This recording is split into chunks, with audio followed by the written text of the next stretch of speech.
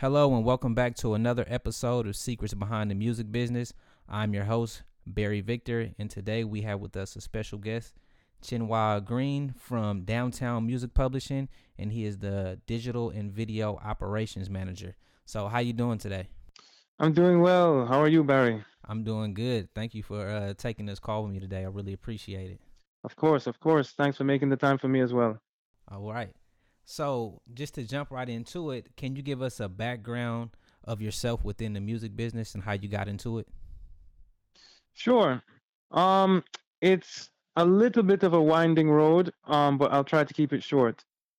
Um, in college, I sort of fell into an opportunity to DJ around campus, somewhat serendipitously. And from there, I would play campus events, off-campus events, and radio. And that's where where the seed was planted in my mind that perhaps I would want to pursue a career in the music industry. Um, so flash forward a little bit, I worked abroad for 1 year in Spain, and when I returned to New York, I began my search. Fortunately, due to timing and placement, I found my first full-time music industry job at EMI Music Publish EMI Music Publishing. So this is was, I should say, one of the major music publishing companies, um which has since been acquired by its competitor, Sony ATV. Um but I started as an A&R assistant at a music publishing company. Was there for about a year and a half. Um I was laid off, as a result of the acquisition, and that's where I realized that the future of the music business is obviously changing. That consolidation had a real impact. It had an impact on me, and that the future was also, I think, increasingly digital. I was beginning to see that. Um, my next stint was at a very small startup. At the time, it was called Indie Music, spelled INDMUSIC. And Indie Music, in a nutshell, managed the music content for independent labels and other music content creators. So they were essentially the go-to YouTube guys for a number of independent labels. Um, their claim to fame, so to speak, is that they monetized the Harlem Shake on behalf of Mad Decent, their label client at the time. And actually, that's how I learned about that opportunity. Was prior to reading, just this one article on an industry trade website. I had no idea that I didn't really put two and two together in terms of YouTube being a website that is not only purveying content and is not only a social media website where anyone can provide their own content, but it can also be a source of revenue, not only for businesses, but also for individuals through advertising. And so this was kind of something of a revelation to me that monetization could occur on this website, on this platform, on YouTube, and also specifically, in the music world. And so I jumped on that opportunity to work with indie music, and that's where I got my start with regards to knowing, I guess, building my knowledge base and expertise on YouTube music rights management. And from there, I transitioned back to music publishing, if you will, but at the same time incorporating my skills in YouTube rights management to where I am now, which is Downtown Music Publishing and Song Trust. Okay, so before indie music, you had no previous background of how technology impacted the music industry. Were you more focused on the DJing or being an A&R for songwriting, and then this happened and you kind of fell in love with that? Did it like shift your career in a different direction? Absolutely, I would say so. At EMI Music Publishing as an A&R assistant, that is a world where um, our team was working closely with award-winning songwriters, up-and-coming songwriters, trying to get the product of their hours and hours of laboring in studios and collaborating with other artists and other writers, trying to get the fruits of their labor onto hit records, ultimately at the end of the day. Um, and if not on hit records, then maybe on a hit album. And then if not on a hit album, maybe in a significant um, advertisement or if you talk about synchronization licensing. So that world is that description that I just gave you isn't as connected to the digital space as what I do now. So I would agree with you, Barry. Yeah. Okay. So when you talk about the companies downsizing, with that was that a result from physical record sales going down? Yes, I would say that definitely was one of the reasons. Effectively, I mean, to be sure, consolidation is something that has happened in the music business for decades. Perhaps in the early '90s, before I had a professional career in the business, there were maybe six labels that would be considered a major label, and by the time I started, there were four, and then 2 years down the road, the big four labels effectively became the big three, um, with one of the major publishers folding into another major publisher, and that I would say could largely be attributed to the rapid change in the consumption model um, in the mid to late 2000s. I would say broadly we were definitely in a space where downloads were not quite replacing, if you will, the decline in physical sales. Um, and physical sales were definitely declining.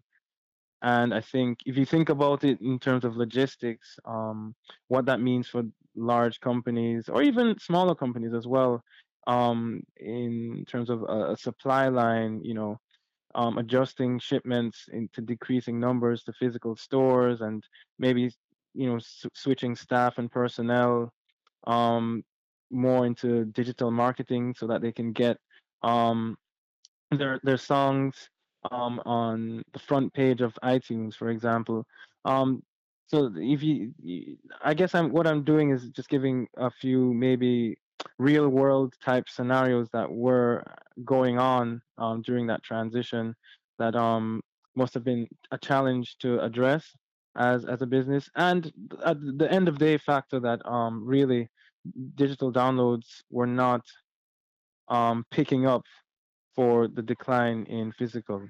So I would definitely say that consolidation was in large part due to a change and decline in consumption. Yeah, and I feel like we still haven't been able to recover from that. So I think everybody's trying to adjust to the new platforms, streaming and things like that, and it may take some time. But as an employee of Downtown Music Publishing and Songtrust, can you tell the people who are listening who maybe don't know what those two companies do and also how they are different? Of course, right. Downtown Music Publishing is an independent music publishing company. Songtrust is a publishing administration platform. Um, we are sister businesses or brother and sister businesses. There is a very strong um, overlap in terms of the staff that some staff are work on both ends, if you will, and there is a lot of overlap in terms of Songtrust may do a certain business process for downtown, and maybe a downtown client may transition to being a Songtrust client.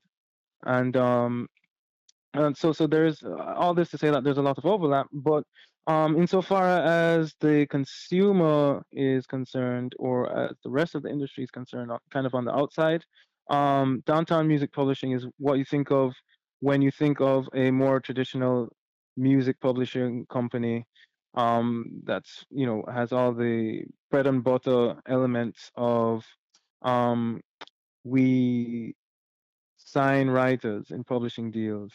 Um, we pitch our songwriters songs to film, television, and advertisements for synchronization licensing. We collect mechanical royalties, and we collect the publisher share of performance royalties, etc. And so that's kind of what I just described is pretty standard when it comes to the definition of a music publishing company. Songtrust, on the other hand, um, fulfills most of those functions. The tweak is that Songtrust is more of a platform, um, meaning really anyone can sign up to Songtrust, and for a flat fee, there's a 1 year standard publishing administration agreement that kind of applies to um, anyone who signs up with Songtrust. And what they'll get is that same 1 year publishing administration deal. Um, they'll receive, mechanical royalties that are due to them. Songtrust will collect and process those royalties. Um, they'll also collect performance. And it's really more cut and dry, and for lack of better words, more one size fits all. And um, it's less complex. It allows for more flexibility, really. So if you think of one way to think of it is, you could be someone who is really building traction on social media, maybe but has a regional sound, anywhere in the world, because Songtrust does collect internationally as well. So any part of the world, you could be someone who is, as an artist, um, building some traction regionally. Um, maybe you're getting some label interest from a local label, or um, an independent label, maybe a major, but perhaps you want to play a bit more of the long game, in terms of uh, seeing what other label deals are out there, seeing if it makes more sense to be independent for a little while, seeing or finding the right label deal. So right now I'm talking about someone who's an artist and looking for a label deal, but perhaps in the interim, kind of months are passing, years are passing while this is being figured out. um, Songtrust, which is publishing administration, that same person in this same example, could really just sign up with Songtrust in a 1 year deal, and see kind of what royalties come from it. Um, and because of that lack of complexity, that artist kind of has the ability to do that. Yeah, so that kind of leads me back to one of the statements that you said about sometimes a DMP client might move over to Songtrust. What would be the benefit in them doing that, since they won't be receiving as much hands-on assistance as they would with DMP? Is it because they can receive a bigger share of the pie if they move to Songtrust? Would that be the reason for them switching over? Right. And apologies if you hear any noise. It's hard to find a quiet space in New York. But No problem. yeah. Um, I would say it isn't common. I would say it isn't common. It could become it could be a case of strategy. It could be a case of fit. Um, you know, or just to start over, I would say it doesn't happen often, those specific scenarios, but it could be a case of strategy and fit between either party. You know, on one side you have downtown, the other side you have a client.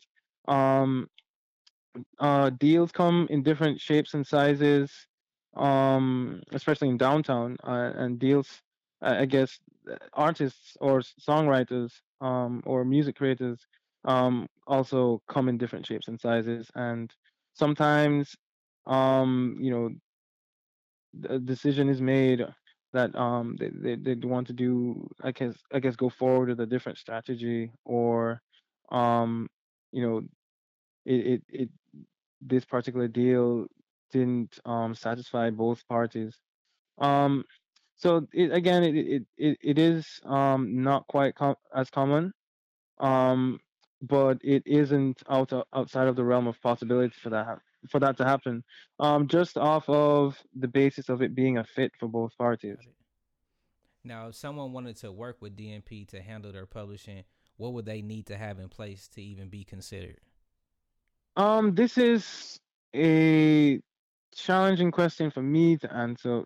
Um, because I have, for all intents and purposes, put my A&R days behind me. So I may have a certain opinion about what sounds good to me, but perhaps the rest of the office doesn't trust my opinion in that regard. Um, no, but broadly speaking, downtown, I think I has think what I'm a talking about maybe is just mhm. based on statistics. Does that mean they might have to have a specific track record, or maybe they have to have at least one song that's been spinning on terrestrial radio? What would be the Right, metrics? right. Um, the music industry at large obviously has been transformed by the increase in digital consumption. You know, the jump from CDs to downloads, but also specifically the jump from downloads to streams. Um, if you think about how many more streams it takes to kind of make the equivalent of one single download, and yet, you know, broadly speaking, I think in the last 2 years we've seen an increase in overall global consumption revenue. um, and so the landscape has changed because it means that there people are streaming so much that it's actually helping to increase, to lift overall global revenues, again generally speaking, even though digital downloads are decreasing. So yes, it becomes kind of a different game in terms of looking at numbers, assessing a track record, etc. And I think that does um inform downtown's I guess client strategy, or client pipeline strategy.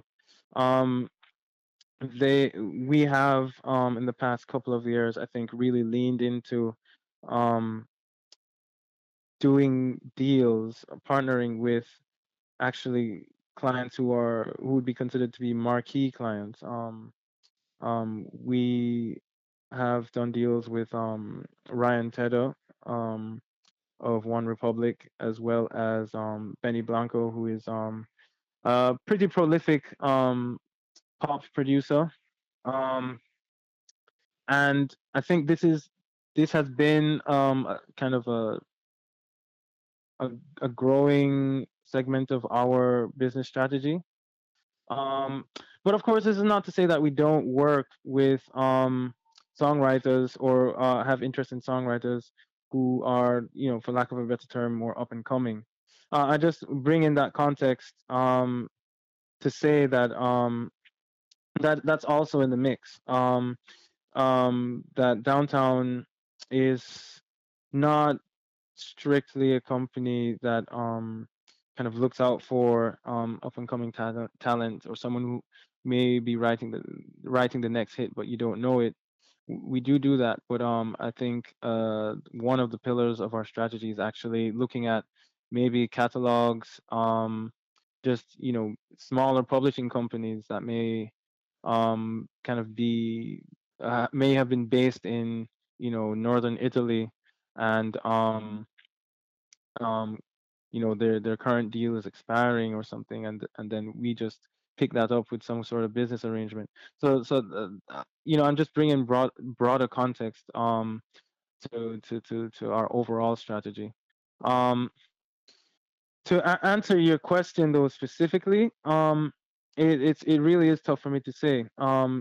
Obviously it helps if you do have something going on in terms of music released, something going on in terms of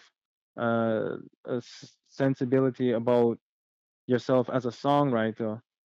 Um, and I think that game, and even now I'm speaking a bit more into my EMI days, but that game, if you will, of making the rounds, being known, having a profile as a songwriter, has traditionally come up more in whom you're collaborating with.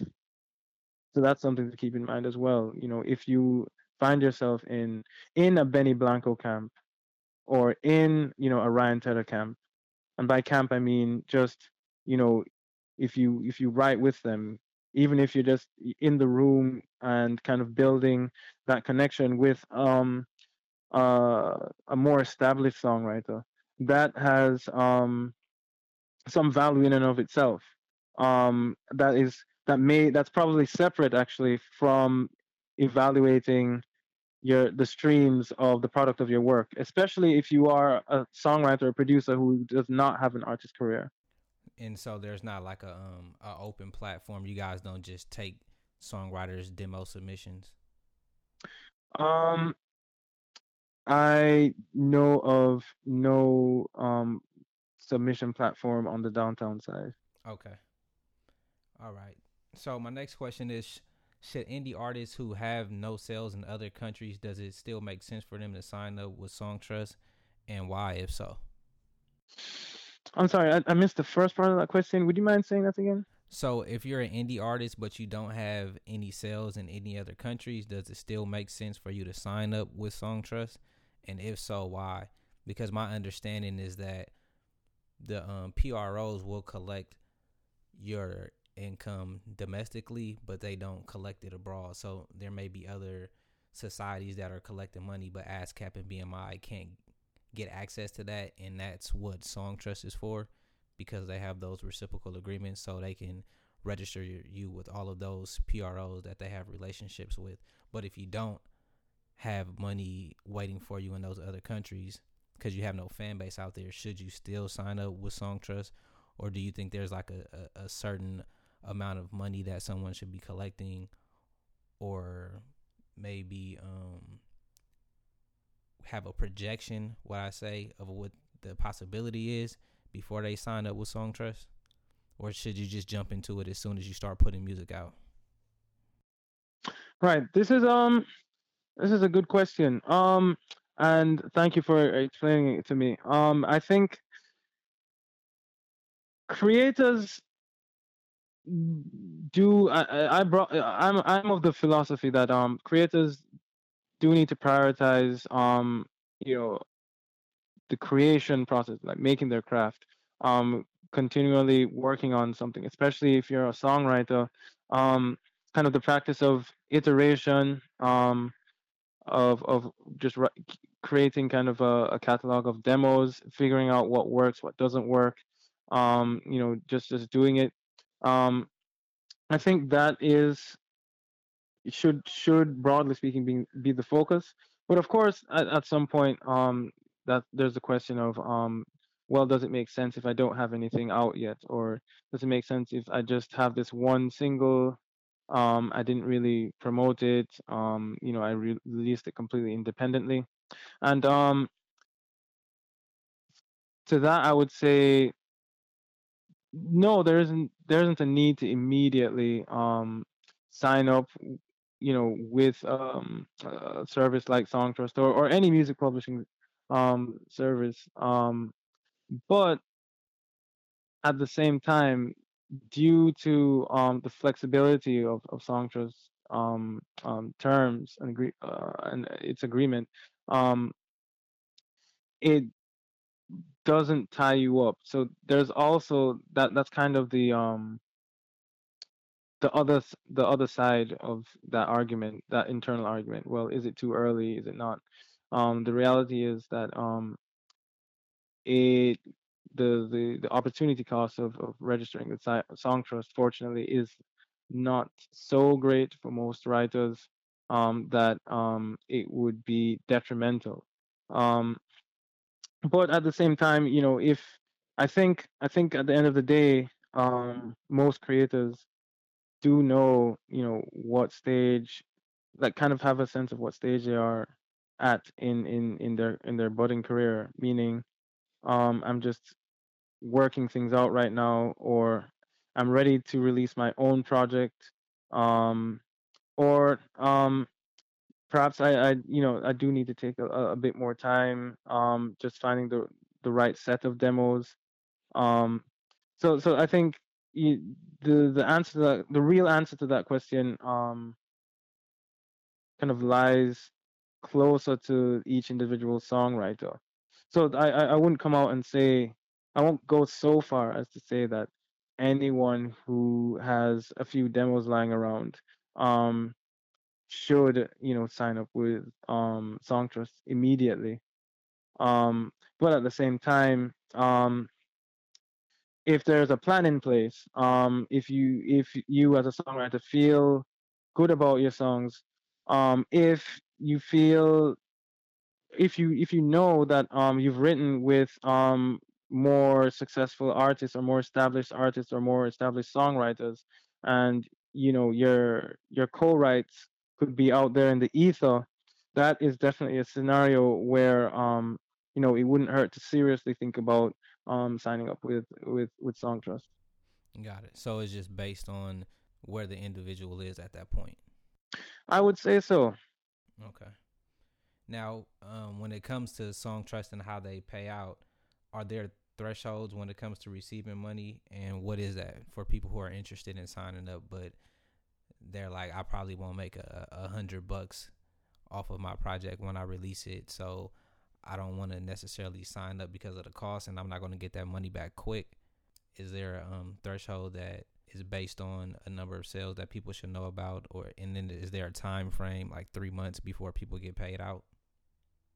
Right. On the receiving end of things, I'm blanking on the specific thresholds. I believe that that information is on our website in an FAQ section. If not, it would be in our agreement, which you'd be able to read just before registering.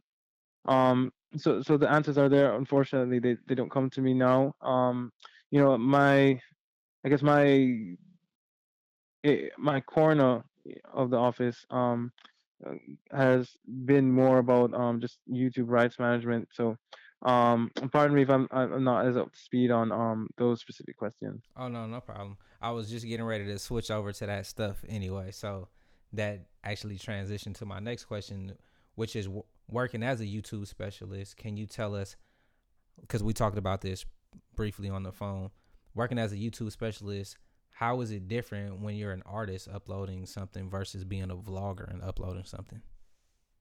Right. If you have a video on YouTube, a vlogger can upload a video.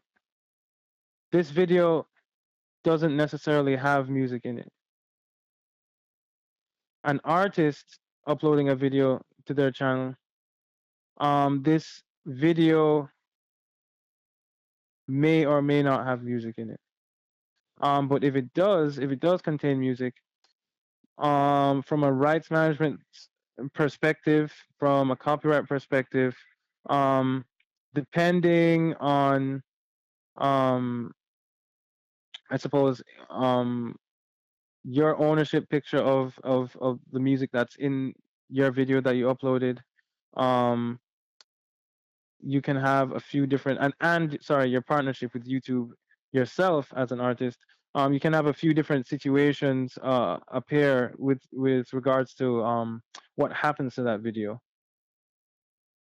So I think that's one key difference, is that really someone who wants to be a vlogger and then wants to be go about being a vlogger in a professional manner, they can partner with a multi-channel network.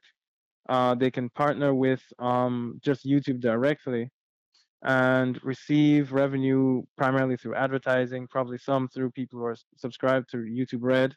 And they may never, they don't have to, by the nature of their work, intrinsically come into any rights management issues, or they aren't necessarily missing out on any management opportunities. Whereas if you are a musician and you have a YouTube channel and you want to add content of your own to that channel, if you have music on the channel, you know, depending on how you're situated on YouTube, and how much of the song you own, um your potential to earn revenue or your video can kind of be impacted in a few different ways. And so, what are the common mistakes that people make when they're releasing their music on YouTube? I would say if you are an artist, primarily artist, or sorry, music artist, uploading content to YouTube, it's important to know that to find success on the platform, um, your expectation of success on the platform, should be in line with what you're feeding the platform, so to speak. Um, and so as a recording artist or even a songwriter, uploading videos of yourself and your original compositions, etc. Um, you it's common to approach the platform as kind of the way how you see perhaps maybe some major label signees who end up on Vivo, which is um, you upload an official music video. Perhaps you allocated a certain budget so you can hire a director, maybe some makeup. You set a time, on 2 3 weeks, a month, 2 months in advance, so that you can shoot the video. And you have this product now that's an official music video, so to speak, where it's produced and directed. Um, and you've mixed your music into the video, edited it down, you upload the video, and then what? you know um that approach does not, I wouldn't consider it the optimal way of feeding the platform. Whereas on the other hand, if you have people who are vloggers or gamers or even booktubers, people who upload vlogs of them talking about and reading books, it's like a YouTube version. It's like a book club that happens on YouTube. That's also a community. Um, they tend to be more touch and go. They upload every day.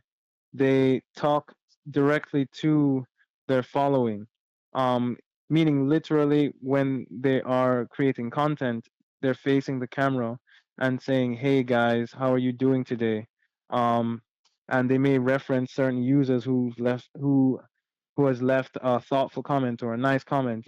Thank you such and such for your comment from my last video, or that's a very interesting opinion of yours that you made from the last question that I had last week. So this is called being conversational. um and it's also building kind of a consistent string of content that will keep your subscribers returning, because they will have a sense that it's episodic, that they'll be missing out on something. It's kind of, it goes with the notion, if you build it they will come. And so again, to contrast it with kind of the way some musicians may approach YouTube, um where it's just an official music video that drops. and then there's no other content around that for maybe months. Mm-hmm. You've seen all these channels where you have a recording artist or songwriter's channel, and you look at all their videos, they're only kind of these polished, finished music videos. They're great, but there is so much more that they could do around that if they really want to build an audience within YouTube. Um, so some ideas include uploading a trailer, a teaser trailer. Listen, actually, I have one example of Rebecca Black. Are you familiar with Rebecca Black, Barry? Yes, yeah, I heard of Rebecca Black. Right, and so she had this I guess viral moment a few years ago, with the song Friday rather, Right. and much to everyone's annoyance, so to speak, that was a general kind of reaction. And I think a couple of years ago, we had a co-write, meaning one of our songwriters, um, helped to write a song that she was releasing. As I'm not sure if you were aware, but Rebecca Black is making quote unquote real music now. Um, but no, it was interesting to see that because this is someone who had a big YouTube footprint in one moment, but in the years that had passed, actually, she had transitioned to more of a vlogger type um, creator on YouTube who feeds the platform. So she knew all the tips and tricks and things as to how to feed the platform, how to build an audience, how to allow that revenue stream to grow through incrementally adding content. Um, and so once you mix that knowledge that she had with she had gained since releasing that just one single video of and mix it in with her renewed effort in releasing an official music video. Here's what you had the official music video to this song that she has. She made a teaser trailer, then she made a longer preview trailer of the music video. She made maybe a 5 to 10 minute video discussing kind of her emotions that she put into writing the song and into creating the video. So it was just her in her bedroom, facing camera, talking directly to her audience as to what the song meant to her, why it was so important. Right. So at this point, I think we're at 4 or 5 pieces of content, around this one official music video, and then she had the audio only version, so just the official single artwork and the song playing that probably came out just before the music video, and then I think maybe one or two behind the scenes type videos. So I say all this to say she created almost 10 pieces of content, 10 videos around this one single main event of an official music video. There effectively there is a way to be a musician and also kind of feed the platform in an incremental way that does build a following, um, builds your subscriber base, um, and build engagement on YouTube. It's just it's a different approach, and it definitely takes more um, of a commitment to the platform. So it seems like it just keeps the fans engaged, and it has something for them to continuously follow up on. And so when you talk about her delivering stuff incrementally, do you think that there is a specific time or at least a time frame to do that before you lose the supporters' attention? Like, is she uploading them every 2 days, something new, or is this every week she's uploading something new? And also, what I wanted to add in that was the quality. Is she shooting these scenes with a camera phone, or is she setting up a DSLR camera and making the quality as important as the content? Right. Well, to frame my answer, I will say this. the one biggest thing I've learned in 4 plus years, actually 5 plus years of kind of working in YouTube rights management and um, kind of social media slash music rights management, is that consistency is more important than quality. And I'm sure some of your listeners, Barry, might cringe at hearing that, because there is obviously, we love it when our songwriters, our artists, our musicians are good at their craft, and you can hear the polish, you can hear the confidence, um, and that still has value and a place.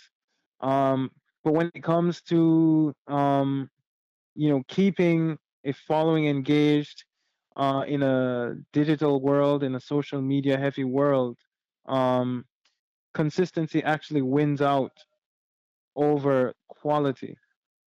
But that being said, there, if with a little bit of creativity, there are ways in which you can still be consistent without having to necessarily compromise in quality. It's just about choosing your battles. Meaning, you know, for the official music video, okay, it will take time to edit. Yes, it will be DSLR. Um, yes, you may have to delay it a week or two because not all the pieces are in place yet. But perhaps perhaps you, as a music creator, um have a cat or something that you really like, and that ends up kind of finding herself in your YouTube videos anyway, whenever you shoot them in the bedroom.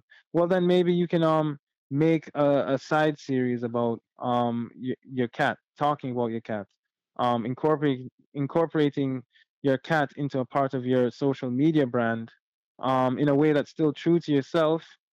And that kind of content, which isn't as immediately tied to the music product, perhaps that could be shot on a smartphone instead of on a DSLR camera.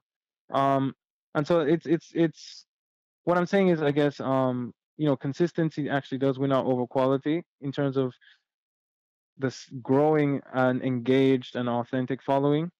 But that being said, you can also kind of pick your battles as to um, you know what what aspects of your business as a music creator need to kind of be at a certain level, so to speak, a certain finish, and what other aspects perhaps don't and can be more touch and go. So, if hypothetically speaking, if you were an artist getting ready to release a record, what are the first steps that you would take to make sure that you secure your music, it's protected, it's data optimized, and it's monetized correctly? And like, what are some of the platforms and services that you would use to do that? Right. In preparation to release a record, you definitely want to look into your publishing situation, music publishing situation. So I would say, research Songtrust, global music publishing administration, 1 year deal, pretty cut and dry. So it's something to consider. Uh, there are also music digital distribution services. I'm sure you're familiar with a few of them. Um, that are similar in terms of being quote unquote one size fits all, um, but on the master side. And so this is if you want to go the complete independent route. You have DistroKid, you have CD Baby. Um, there are a host of different digital distribution services, that do have, and each one has a slightly different business model. Some offer, maybe have a recurring revenue fee, um, kind of being an annual subscription fee, or others may only take a percentage and actually take nothing up front. Um, so if you really dig into it, you'll find a lot of different digital distribution services. Um, and also pay attention to to which platforms would these services go? Not every digital distribution service will release on every platform. So if you're someone, maybe you are Albanian American, you speak the local language, you may, release records in the local language, and you may have grown a following in Albania, but you are based in downtown LA. Well, um, I don't know off the top of my head whether Spotify is available in Albania. I know personally, being Jamaican, that Spotify isn't available in Jamaica, but Deezer is, and Deezer is like French based, so there is an association with it being kind of more European, Eurocentric. But you know, it's just one of the many factors to keep in mind, basically. So you know, pub admin, digital distribution, um, you depending on what kind of artist, recording artist you are, you may not want to self release. You might want to, you know, if you haven't had one in place already, have kind of a profile on the road in terms of touring, or if you do have one in place already, or if you have some existing metrics or records management or relationships, perhaps you are able to shop your body of work to different labels, either independent or major. Um, um, Broadly speaking, I think if you ask all the people that you've interviewed, in the broadest sense, what to do in terms of security, um, when you're just starting out, everyone's going to say, seek legal advice. A good lawyer will keep all the T's crossed and I's dotted. Um, a good manager helps as well. So I mean, I guess I should mention that as well. Um, in terms of how reachable or how attainable, or whether you as a music creator just starting out has that in place already. That's a different conversation, but to the extent that you can, that's always kind of a starting point, really. Hmm. And when you talk about reach and discovery, technology plays a big role in that. So when it comes to search engine optimization and metadata, for someone who is releasing their music on YouTube, how should the information be embedded, or what type of keywords should be used in titles and thumbnails, things like that? Do you have a particular view on how someone should approach that? Oh, right. Yes. How could I forget? That was a part of your previous question, and I forgot to incorporate that into my answer. Well, before I get into the video aspect of things, it is worth noting that there are different kinds of partnerships with YouTube, and the different partnerships mean different things in terms of how you can how where your money is coming from on YouTube.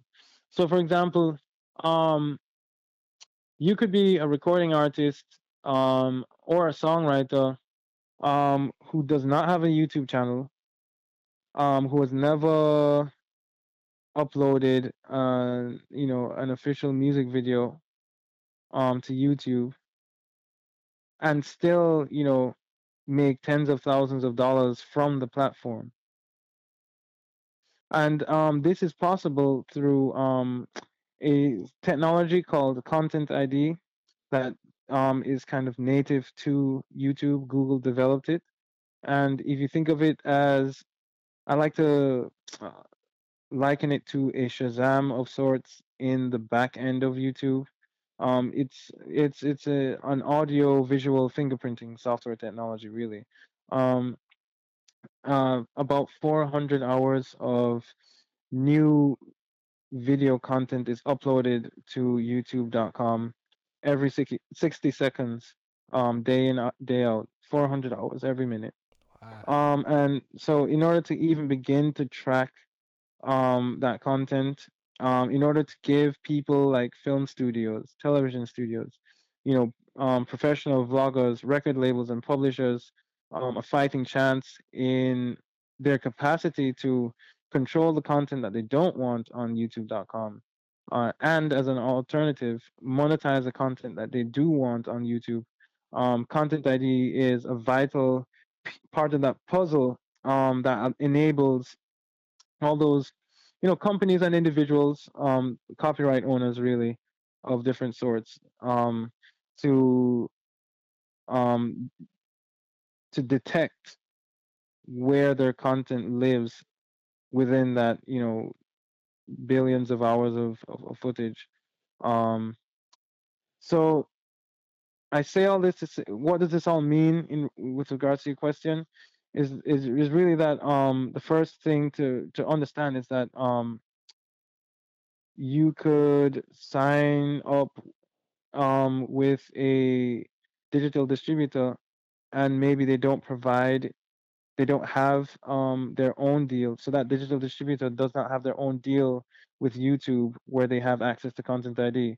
So what that means is perhaps you're big in the gaming community. Gamers love using their music when they upload their gaming videos to YouTube. It means that sure, you as a recording artist could upload to your own channel, but you would not be collecting on the use of your recordings on all those gaming videos if your label is not partnered with YouTube through Content ID. So that's kind of one element of the YouTube game that's very different for recording artists and songwriters from just someone who's trying to make a buck from their own channel. Right. So you saying there's a lot of money out there for UGC versus just uploading it on your own site. Well, to put in that qualifier a lot, that could be dangerous in terms of expectations. I will say that YouTube has paid out well over $1 billion to across all record labels and all publishers, all in music alone, they've paid out over $1 billion. And I think, but that's been over a span of years. I can't remember which years. So the broader pool, yes, on a macro level, it is a significant sum, but this is also, accounting for Vivo videos, for the Despacitos, um, and the Justin Bieber's, is included in that number. So for the individual, they may not see a lot of money, if they don't have a footprint already existing on YouTube. But if you do have a sense that of people using your content in other areas or just in general, or uploading live videos, um, it can be a revenue source that's more impressive than you initially thought it to be, even though you don't have your own channel. Got it. Okay. So now your job title reads digital and video operations manager. So outside of the video management with YouTube, how else do you help artists progress in the digital space? Right. Well, um,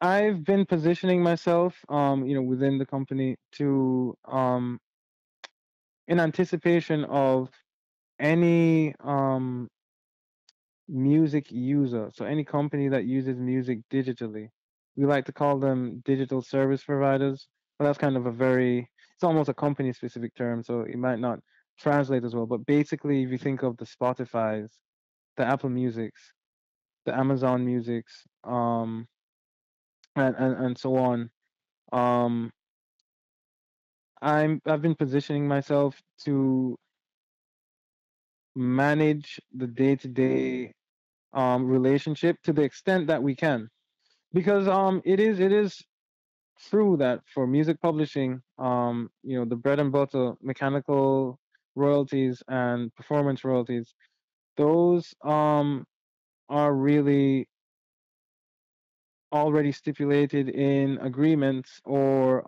already determined by copyright law, meaning that there is not much that can be done, so to speak, um, on the stream by stream level to influence rates, or I can't go into Spotify and add metadata tags, or tell my clients to tweak this and tweak that, um or I can't find a cover of one of our songwriters um that is on Spotify, that was somehow made it to a chill playlist on Spotify, and just say, oh, that's where our composition is. We need to get the publishing related to those streams in a one-click way on Spotify's backend.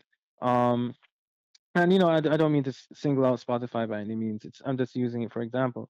Whereas in YouTube, because we have a direct, very robust dashboard on the back end, I can do things like that, where I can kind of click through and say, this cover recording is associated with our client's copyright.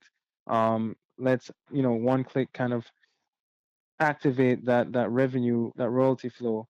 Whereas with the digital side, with those Spotify's and Amazons, um, there is not that direct partnership, or that direct kind of data rights management relationship isn't quite there. It's I'm working in anticipation of different streaming services getting something closer to that. But in the interim, I do oversee a small team that does work with intermediary companies like the Harry Fox Agency, like Music Reports Inc., to ensure that the T's are crossed and I's are dotted. Um, and so, the direct kind of data relationship isn't quite there with everything else outside of YouTube for the most part, but we're kind of anticipating that it will be somewhat closer in the years to come, and in the meantime, we're kind of processing it the way that we can through these other companies. Okay. So just to clarify, what you're saying is there's just a lack of access to the data, but there is the technology there to do the content ID with inside of the Spotify and Amazon platforms. I would say transparency. There is still a level of transparency that is lacking um, in almost every digital music service to some extent, um, except for YouTube. YouTube has got it kind of the most right, quote unquote, in my opinion. Obviously, I have some level of bias because I was exclusively working in the world of YouTube, um, not for YouTube, but in that world, um, for a while. But I would still argue that the amount of data and the amount of transparency that YouTube gives us directly, and the way in which they pay us directly, as a rights manager, is generally kind of a grade above most other music streaming services. Got it. So I want to kind of go back to one of the questions I didn't uh, get clarity on. I don't think we discussed it all the way, but just in terms of when you do release that, I wanted to know, how should an artist tag their music when they're putting it up. So if I have a new song coming out, do I just put in the title of the song in the tag area, or should I be putting in genres? Should I be putting in names of similar artists when I'm initially uploading it? And should I be monetizing it at the moment that I upload it? And is that still possible? Because I've heard that now they have some sort of thing with YouTube where you have to have a certain amount of lifetime views on your channel. Are you familiar with that? Yes. These are a slew of questions. So before I address them, the first thing I want to say is that for if you really want to dig in to the platform and kind of how to optimize yourself in various different ways, just go to the Creator Academy. Okay. If you Google YouTube Creator Academy, um, you will find basically a hub of or a library of different mini courses um, that show you all sorts of aspects about YouTube as a platform. Um, so you know, 99% of what you need to know in terms by the way of how do I build an audience? How do I make sure I'm making the most out of this video in terms of what boxes should I check on the preferences and what settings work, what settings don't work, audio techniques that work for video on YouTube and audio video techniques that work, and all of that is in this kind of hub at the YouTube Creator Academy. Now, so that being said, that's kind of the main point of reference I would point to for anyone who has like a set of these questions. Um, but that being said, for tags and metadata, you want to be specific. Um, Generally, 10 to 15 different tags, you're in a good place. Um, at the risk of putting a hard number on it, because it really does depend to an extent. But once you're reaching into kind of 10 to 15 different tags, I think you're being specific. You're beginning to be specific enough in terms of SEO. Um, you don't want to be misleading, um, because YouTube has tried to build their algorithm such that if you have Justin Bieber as a tag and your music has nothing to do with Justin Bieber, you've never collaborated with Justin Bieber, so on and so forth, um, that YouTube has designed their system so that that should adversely affect your SEO efforts. So you want to be honest with yourself as to you know what this video is about. Um, so that's metadata speaking generally. For the description, meaning the text that appears right below the video and right below the title, the first three lines of your description are key because they appear automatically. Once you click on it, you can you'll kind of the screen will drop down and you'll see all sorts of different. You'll have space. You can write all the lyrics to your song, etc. But just if you think about segmenting it from the first three lines of text, um, usually you want to describe what the music video is about in a nutshell on those first three lines. Then right after, you can add social media links um, to drive engagement on other platforms or onto the channel in general. Um, there are a host of things that you can do in terms of preferences on your videos. You can cross promote videos, meaning if you have a brand new music video that you did spend the budget on and that's polished and you want everyone to know about it, there are settings you can implement such that every video on your channel will have a little bumper that will say, watch this new video. So if someone's looking at one of your older videos or one of your vlog videos, they can be promote pushed to this new content that you have. Um, and that's really just the tip of the iceberg. The Creative Academy really goes into all these different options you have. Um, I would say titles are important as well. Thumbnails are important. Now they have GIFs integrated into thumbnails, so you want to you can have custom thumbnails as well. So you want to try and tell the story of what your video is about in a tiny thumbnail. Um, and so you should think about that before just choosing any still frame for your thumbnail. Um, these things do in Unision do make a difference in terms of how clickable your video is and how long people will stay around and how many people subscribe as well. Yeah. Got it. Those are some great tips. Okay, so I have two final questions, and the first one is a two part because it goes back to something you mentioned earlier about partnerships. So, when you say you can partner with YouTube directly or you can go with a multi channel network, are there benefits to doing one over the other? And then the second part to that question is, are there any worthy multi channel networks out there that artists should consider working with? Or is that kind of a thing of the past now? Right. When I was working more closely, well, when I was working for a multi-channel network, a music multi-channel network, I had stronger opinions on this.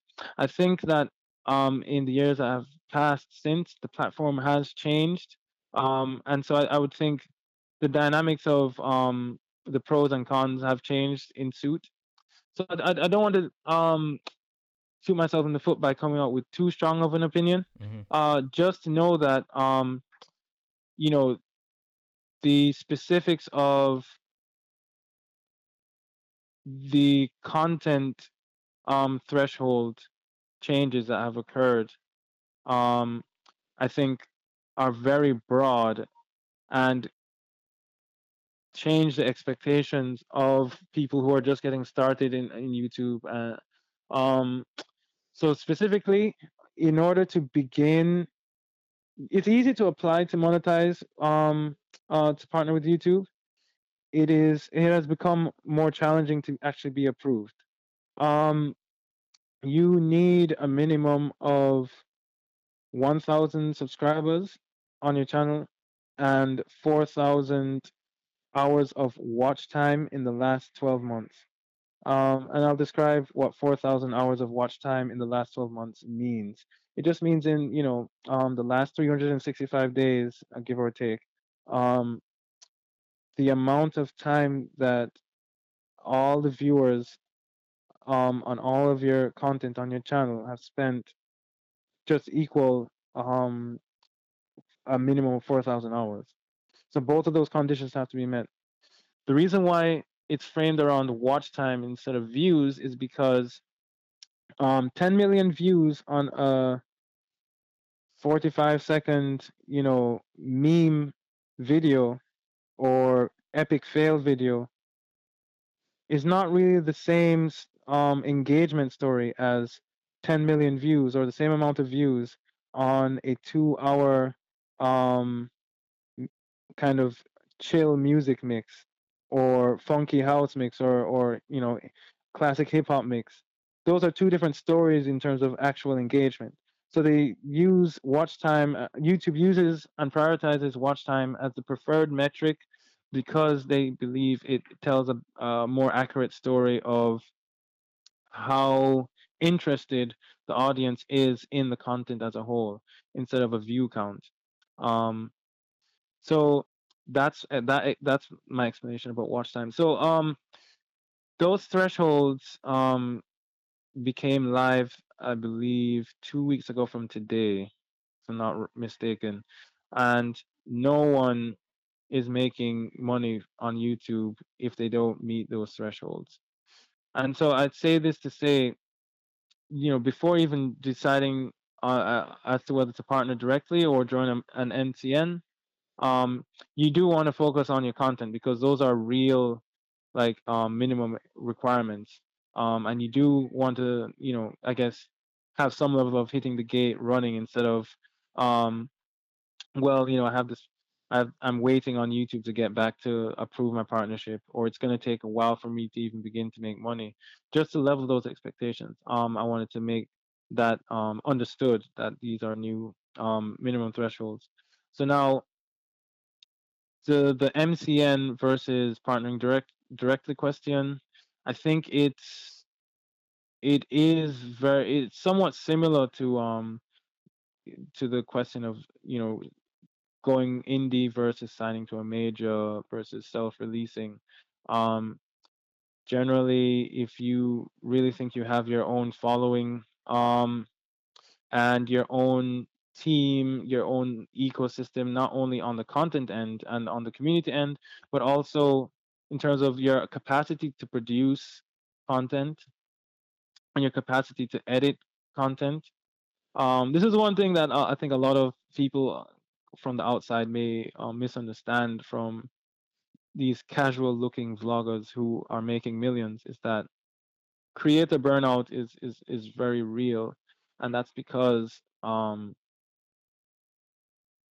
the amount of time required for editing, for scripting, or for coming up with ideas, um, and to do that consistently. Some people do it daily, maybe every 2 days. You know, year in, year out, just to build momentum to a place where that can be your own job. You know, that does expose you to risk of burning out. And that's because, there is, stuff going on behind the scenes in order to make the content um, kind of take it to the next level. All those preferences that I described in the Creator Academy and all those tagging, etc. Do you have someone else that does that and helps you out with that? Are you paying that person? So like that is a challenge that you would have to confront or overcome or have in place as someone who's partnering directly.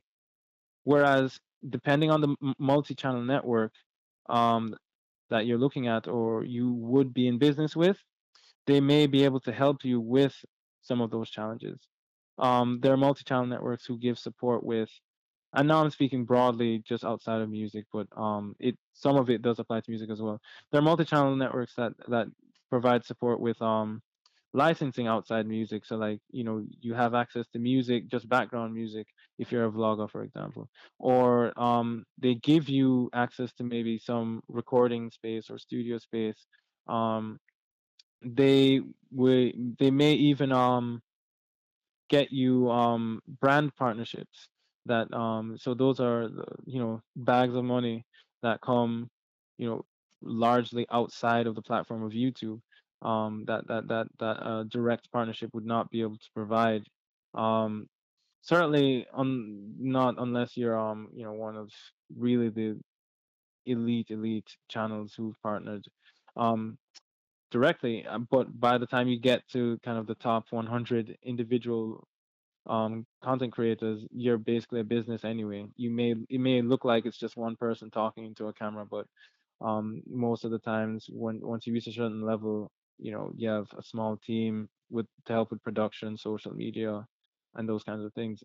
Anyway, so that's kind of a chicken and the egg kind of scenario. But all this to say that different multi-channel networks do provide support with it could be more advice like the ones that I gave in terms of what strategy, what kind of content strategy is right for you, how often do you want to upload, to like helping with metadata ideas, providing more in-depth analytics. Some multi-channel networks have their own analytical dashboards that run in tandem with YouTube's or that pull from YouTube's API and help you make sense of how you can improve and where you're doing well. um, um there's the brand partnerships element that I mentioned, and